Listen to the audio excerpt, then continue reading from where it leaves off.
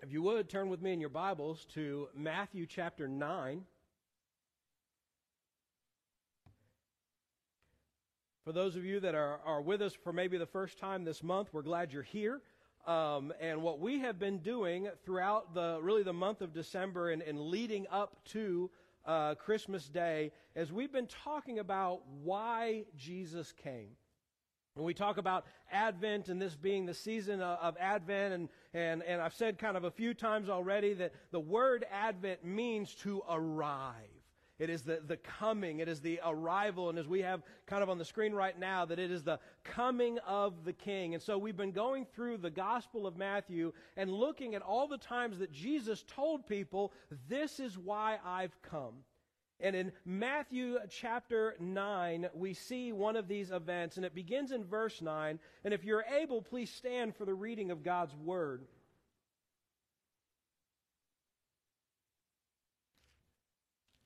I'm on the wrong page. Just a moment.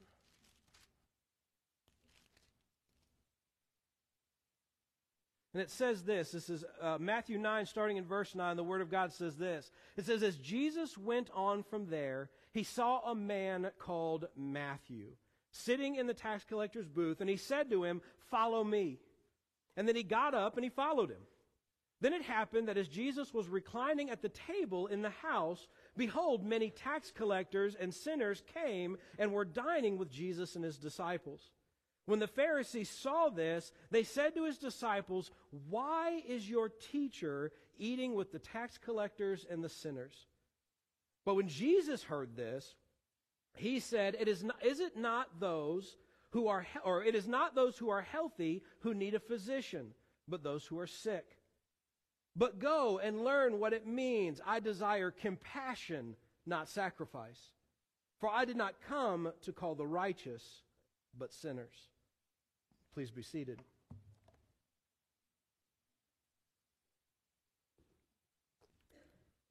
As many of you already know, one of my favorite things to do this time of year in kind of preparation for things we're going to talk about and kind of think about this time of year is I love to go back to the hymn book.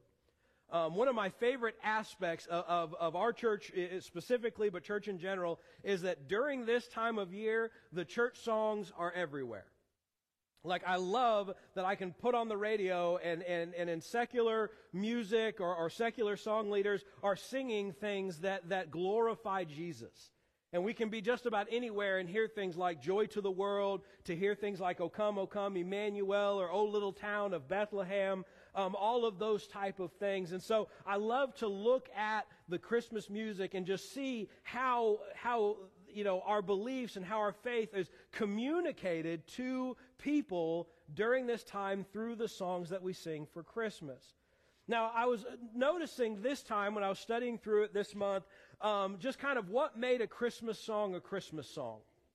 And as Joe actually already mentioned this morning, and I don't think he did this on purpose, but he lined right up with kind of where I'm going when he said, hey, as we sing this song, notice how it tells the story of Jesus' birth. And really, when I was looking through our hymns, a lot of them, that's what they're doing. You know, what makes a Christmas song is that they are telling us about the birth of Jesus. We're going to read in the lyrics of these songs about the manger, about shepherds, about angels. We're going to even hear about the wise men who came, as we have the famous song that we usually sing after Christmas, We Three Kings. Other songs that we have really are just a call to worship. And I like those a lot because they're just saying, praise the Lord, sing and give glory to God, for Christ is here. We think about, my personal favorite, that one that says, go tell it on the mountain. And this call to exclaim that Jesus is born. I'm glad I'm not here. Is that my Christmas gift? You're going to sing it the Sunday I'm gone? Love it. I fully expected it tonight. I fully expect, I'm going to get it tonight. I guess I knew the songs for tonight. These are all great and wonderful things, and it's something I love because, again, if you are not familiar with who we are as followers of Jesus and what we believe and why we believe it, you're getting a dose of it at Christmas time as you go through. As you go through the holiday season, all that stuff, you're going to hear Nat King Cole singing O Little Town of Bethlehem which is the best version in my opinion. And he's going to be, and you're going to hear all about who Jesus is and what it is that Christians believe. But one of the things I did notice as I was going through all of these Christmas hymns is while a lot of them tell the story and call for worship and talk about the angels in the manger and all of those type of things, not that many really give us a clear message about why Jesus came, what he came to do. Maybe a little bit, maybe a kind of a touch here and there, but not too many really dig into this is why Jesus came. But there are a few. And you may have not noticed it, but last week we sang one of those. And as we look in your hymn books, I don't know what the number is, but there's a Christmas hymn that we sing, and we sang it last week, called It Came Upon a Midnight Clear. And I was struck by the verse, I think it was the third verse of It Came Upon a Midnight Clear as I was preparing for this, and really as I was thinking about what was happening in our text with Matthew. And it reads this, it says, "All ye beneath life's crushing load, whose forms are bending low, who toil along the climbing way with painful steps and slow. Look now, for glad and golden hours come swiftly on the wing. Oh, rest beside the weary road and hear the angels sing." In this classic hymn, by Edmund Sears, we're reminded that Christ came for those who felt crushed, bent over because of sin, and with that the law, unable to go forward, even doubled over because of sin and what it is like navigating through a sinful world. As we look at our passage this morning, Jesus reveals to us and reveals to his disciples and the Pharisees, and indeed all those who are watching, that he has come to bring hope and rest for those who are stuck in sin. So let's dive into our text this morning, and I want us to begin by looking at this call of Matthew. Going back into our text, we see in verse 9, it says that Jesus went out from there, and this is after he'd done a healing. He says, "And he saw a man named Matthew, who was sitting at a tax collector booth, and he said to him, 'Follow me.' And he got up and followed him."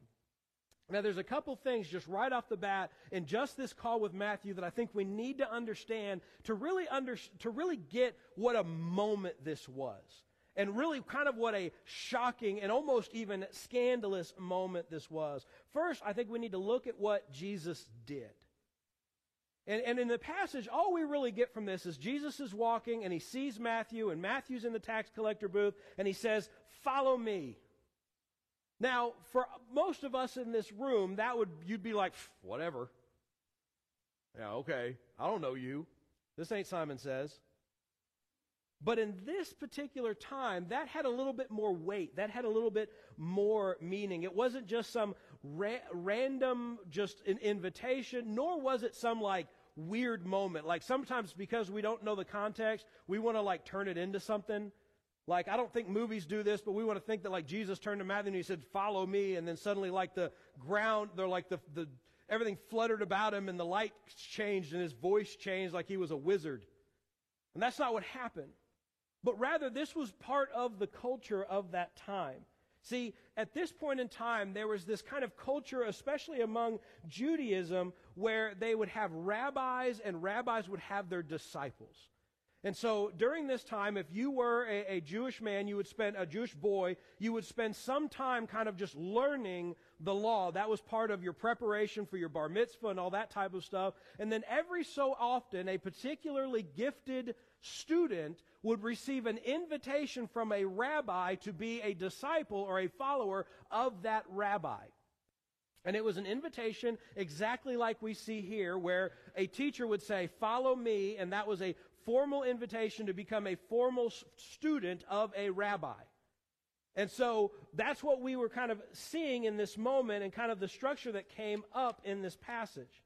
In fact, we can even look just a few verses ahead and see some confirmation of that, just in case you think I'm crazy. And if we look at verse 11 in the passage, the Pharisees refer to Jesus as your teacher.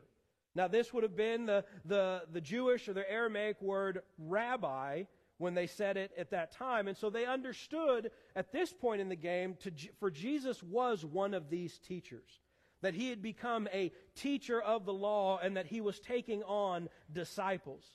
The invitation that Jesus gives to Matthew is in line with these formal invitations, and Matthew is being invited to be a student of Jesus the rabbi. It would have been a tremendous honor to do this within Jewish culture, and it may make it a little bit more normal for someone like Matthew to suddenly say, okay, and immediately start following. This was something they saw. There's something that they understood. This was part of the culture.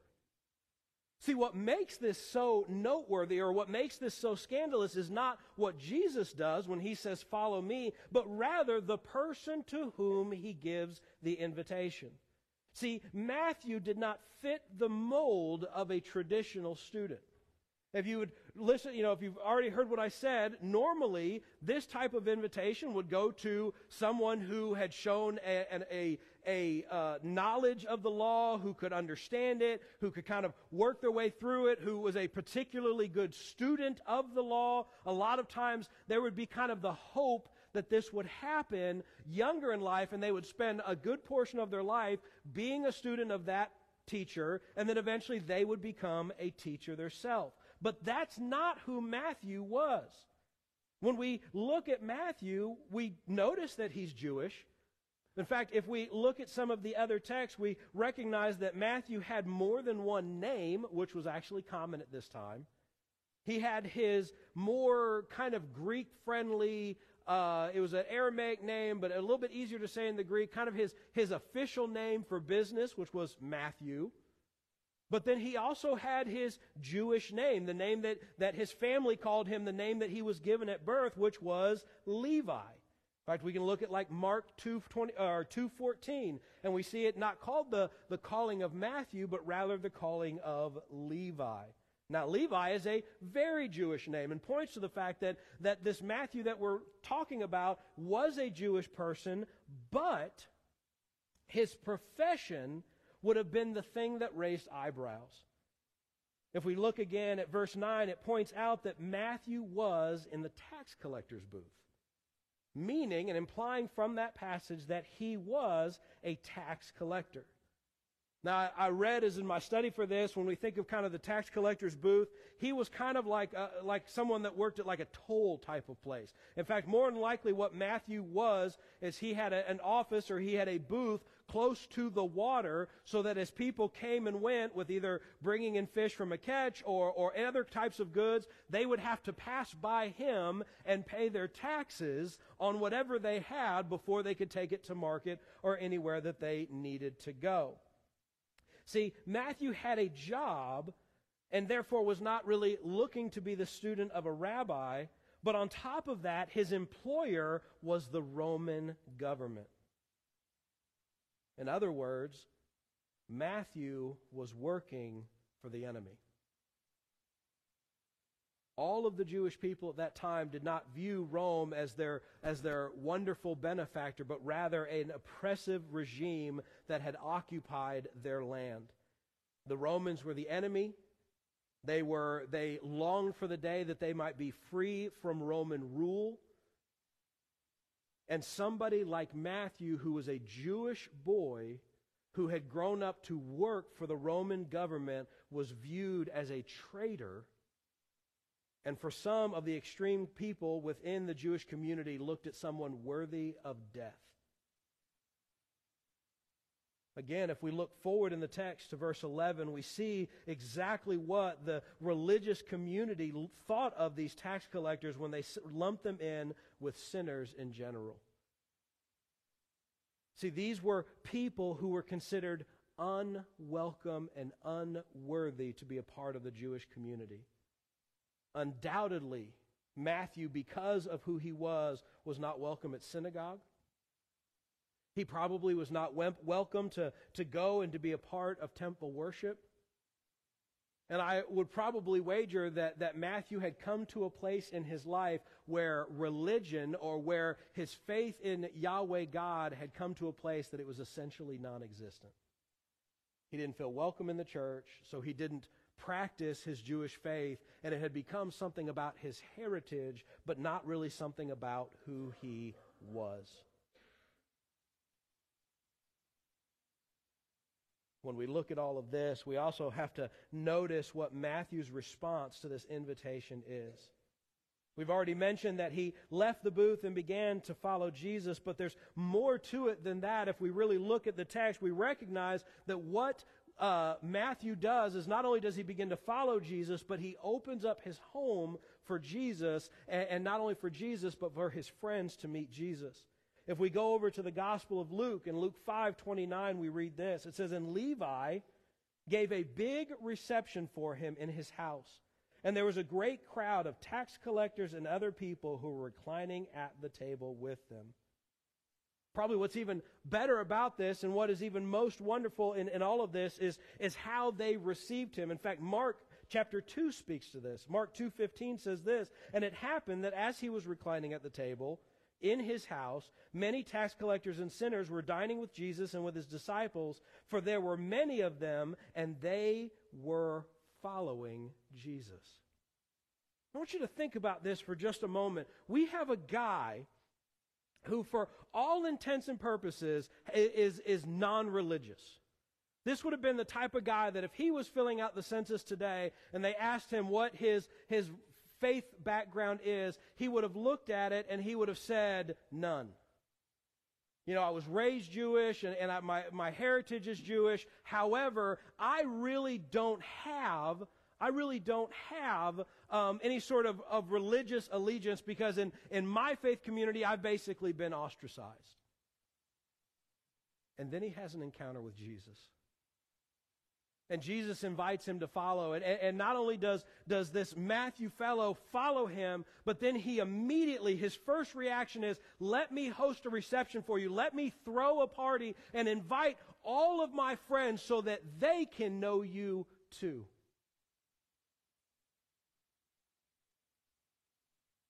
I think this is a reminder to me of why when we are sharing the gospel with people, we really don't want to share the gospel with someone, and if they come to receive Christ, then immediately pluck them from their friends and the people that they used to hang out with and say, okay, now you can only hang out with church people. I don't think we want to do that. Now, we need to be careful, because sin and temptation is a crafty thing.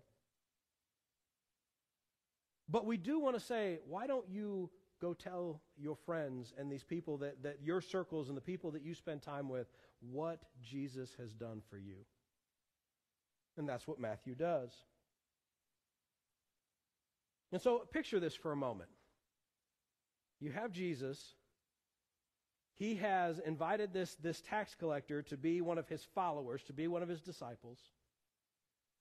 And because of that, now all of these people that were labeled sinners and tax collectors are now repenting of their sin, wanting to be a follower of Jesus, wanting to do the things that Jesus is telling them to do, and are listening to his teachers. And in the midst of all of this, you have Pharisees protesting.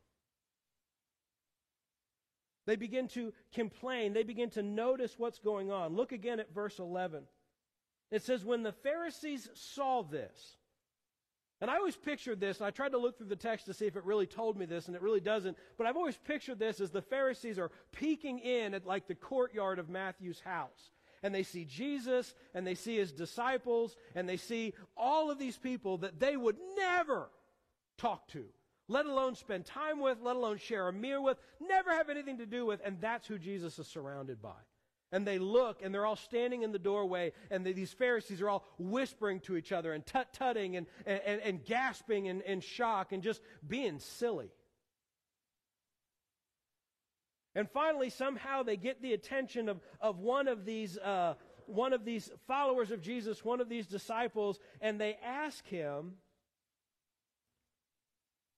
"What is your teacher doing?" Like, what on earth is he doing over there? Why is he spending his time with sinners? See, there was an expectation at this time, and we do this too today. We can be just as much like the Pharisees as the Pharisees are. But there was like an expectation at this time of how a teacher or a prophet or even the Christ was going to behave. And they kind of had this idea that if you were a teacher or if you were a priest or if you were even a prophet or the Christ, the Messiah, there was only certain people that you were going to spend time with. That there was a certain group that you were going to surround yourself with. We see this elsewhere. In Luke chapter 7, verse 39, we see another Pharisee who says this when Jesus is getting his feet washed by a woman. And it says this in the passage that, now when the Pharisee who had invited him, being Jesus, saw this, he said to himself, if this man were really a prophet, then he would know who and what sort of person this woman is who is touching him, that she is a sinner. We see the idea that this passage is trying to communicate that some sort of godly, righteous person would under no circumstances associate themselves with someone who is considered a sinner, much less sinners and tax collectors at a party. You wouldn't speak to them. You would not let them touch you. You would certainly not have a meal with them. And you definitely wouldn't invite them to be one of your followers or one of your students. I want you to understand something about all of this. This is how religious people think. When they don't have a heart like God has.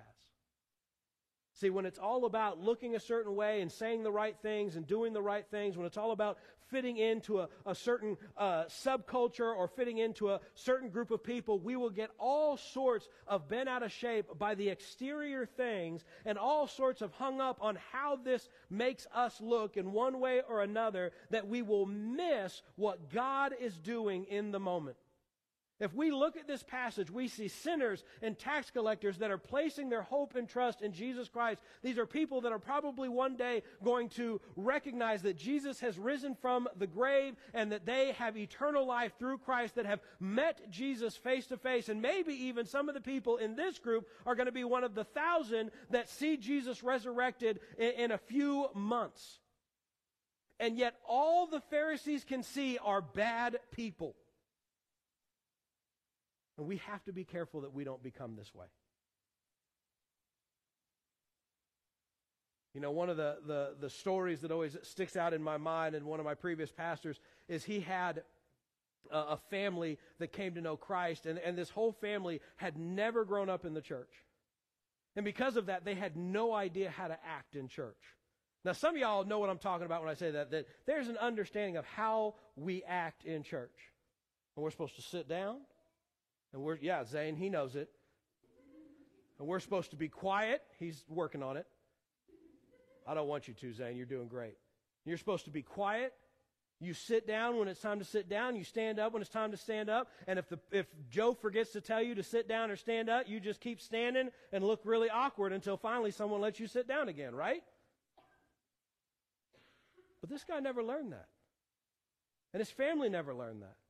And he didn't know all the fancy words, and he didn't know what to say, and he didn't know all that stuff. And my previous pastor, Dave, he used to have a thing that he would always do, and we do it here, not all the time, but some of the time, where at the end of every service, he would always go to the back and shake people's hand as they walked out the door.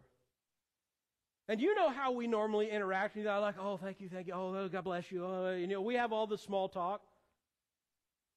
This guy didn't know that. And so as he walked up to Dave at the end of the service, he goes, man, that was the best sermon I've ever heard. And needless to say, Dave was shocked, but he tried to make a point of not getting angry. This guy didn't know. He didn't know that you don't say that in church. In fact, what he ultimately pulled from that is the message touched his heart. And he's changing, and he's growing, and for that we should give glory to God. And I would challenge us even today that we don't miss out on what God's doing because we're so concerned with preserving the status quo. So if you want to know the heart of God, I'll give it to you in Isaiah 55. In Isaiah 55, verse 7, it says this. It says, "Let the wicked forsake his way, and let the unrighteous man his thoughts, and let him return to the Lord, and he will have compassion. And to our God, let him return to our God, for he will abundantly pardon." See the difference here? See, the Pharisees looked at the sinners and the tax collectors, and they said, they're not worth our time. We shouldn't even talk to them. We shouldn't have anything to do with them. They're a lost cause. We'll put them on a shelf and forget about them. But God says, come to me. If you are a sinner, if you are an unrighteous man, if you are a wicked person, come to me. Turn away from your sin, turn away from the things that keep you from me, and come to me. And what does he say he'll do? I'll have compassion and I will pardon you. What amazes me about this event is we are witnessing God do Isaiah 55:7 in the midst of Matthew's house. And the Pharisees can't see it. And because they can't see it, they get angry. And they want to accuse Jesus because of it.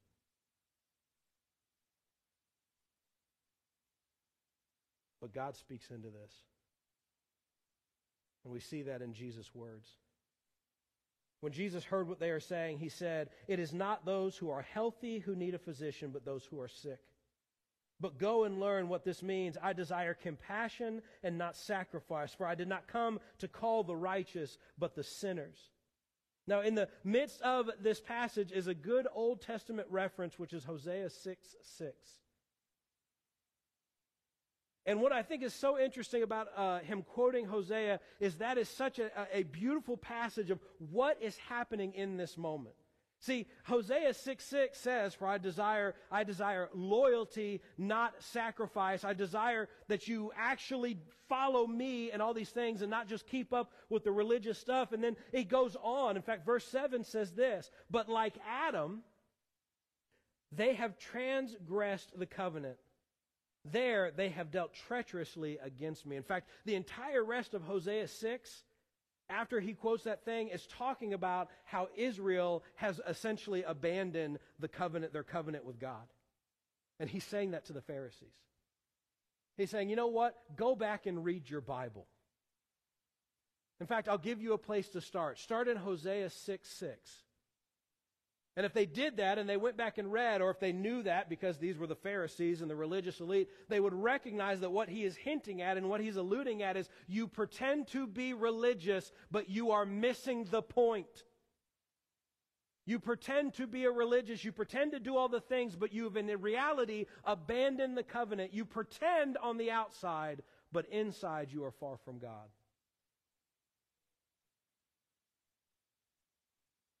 This indictment is specifically against them and those who are guilty of false religion and idolatry, that pretend to be religious but do wicked things. In fact, verse 9 of Hosea 6 mentions how the priests were murderers. A shocking response to these Pharisees and an eye-opening reality for us today that we are not called to pretend to be church folk. But we are called to put our trust in Jesus. But the other neat thing about Hosea 6 is it begins by offering hope. I want to read for you the first 3 verses of Hosea 6, and then I want you to, as I'm reading that, I want you to think about what is happening in Matthew's house. It says this, "Come, let us return to the Lord, for he has torn us, but he will heal us. He has wounded us, but he will bandage us. He will revive us after 2 days. He will raise us up on the 3rd day, that we may live before him. So let us press on to know the Lord. His going forth is as certain as the dawn, and he will come to us like the rain, like the spring rain watering the earth." See, for the remnant of Israel, for those that this first few verses of Hosea 6 are talking to, we're seeing that in the midst of Jesus right now. These sinners and tax collectors are doing these very things. They are returning to God. They are seeking to know Him, and they recognize that though they have experienced hardship, that though they have wandered from God and experienced the consequences of Him, and to bandage them up.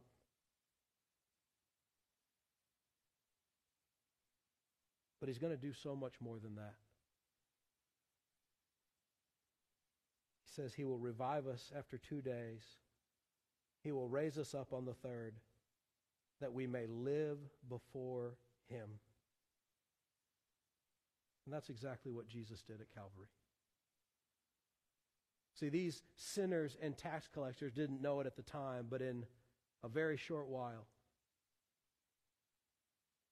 Jesus would go to the cross. He would die, and He would be buried. But on the third day, He would rise from the grave. And He would live, and because He would live, they would live. And no longer would they live as sinners and tax collectors, those far from God. But look at what the text says, that they would live before Him. Literally saying they will live with Him. That is what's happening. That is why Jesus says in our passage today, "For I did not come to call the righteous," because there were none, "but I have come to call sinners." And that is called sinners to place their hope and their trust in Him, to call sinners to believe in Him so they might live. In fact, live everlasting. Jesus was calling sinners to hear the good news.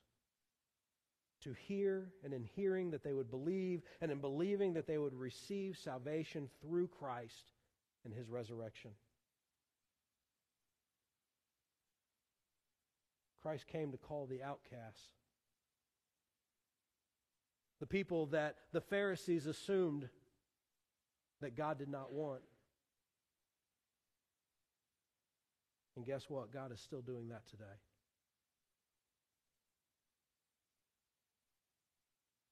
A lot of times we feel like that outcast, don't we? We make big mistakes, or we just make a long line of little mistakes. And we get to a place where we feel like we are a million miles away from God, and we start to believe that God wants nothing to do with us. But it's not true. And sometimes all of us are stuck in our own little tax collector booth, stuck in our sin, trapped in our sin, and we think there's nowhere else for us to go, and we've just accepted our place in life. And in the midst of all of that, Jesus calls out, "Follow me." And we might say, "But God, you don't want me. I've messed up. I've made mistakes. I've got a past." Follow me. But God, man, if it gets out that I go to this church, or I'm a Christian, or if it lands on social media that I got baptized, they're going to smear the church. You don't want that. I would besmudge your reputation. I would ruin Christmas if that kind of stuff happened. Jesus says, "Follow me." But Jesus, I'm unworthy. Jesus says, "I did not come to call righteous people. I came to call sinners. Follow me." The question is, what will you do today? Will you stay in the tax collector booth? Will you continue to make excuses and just accept the fate of being far from God? Please don't. For that way leads to death.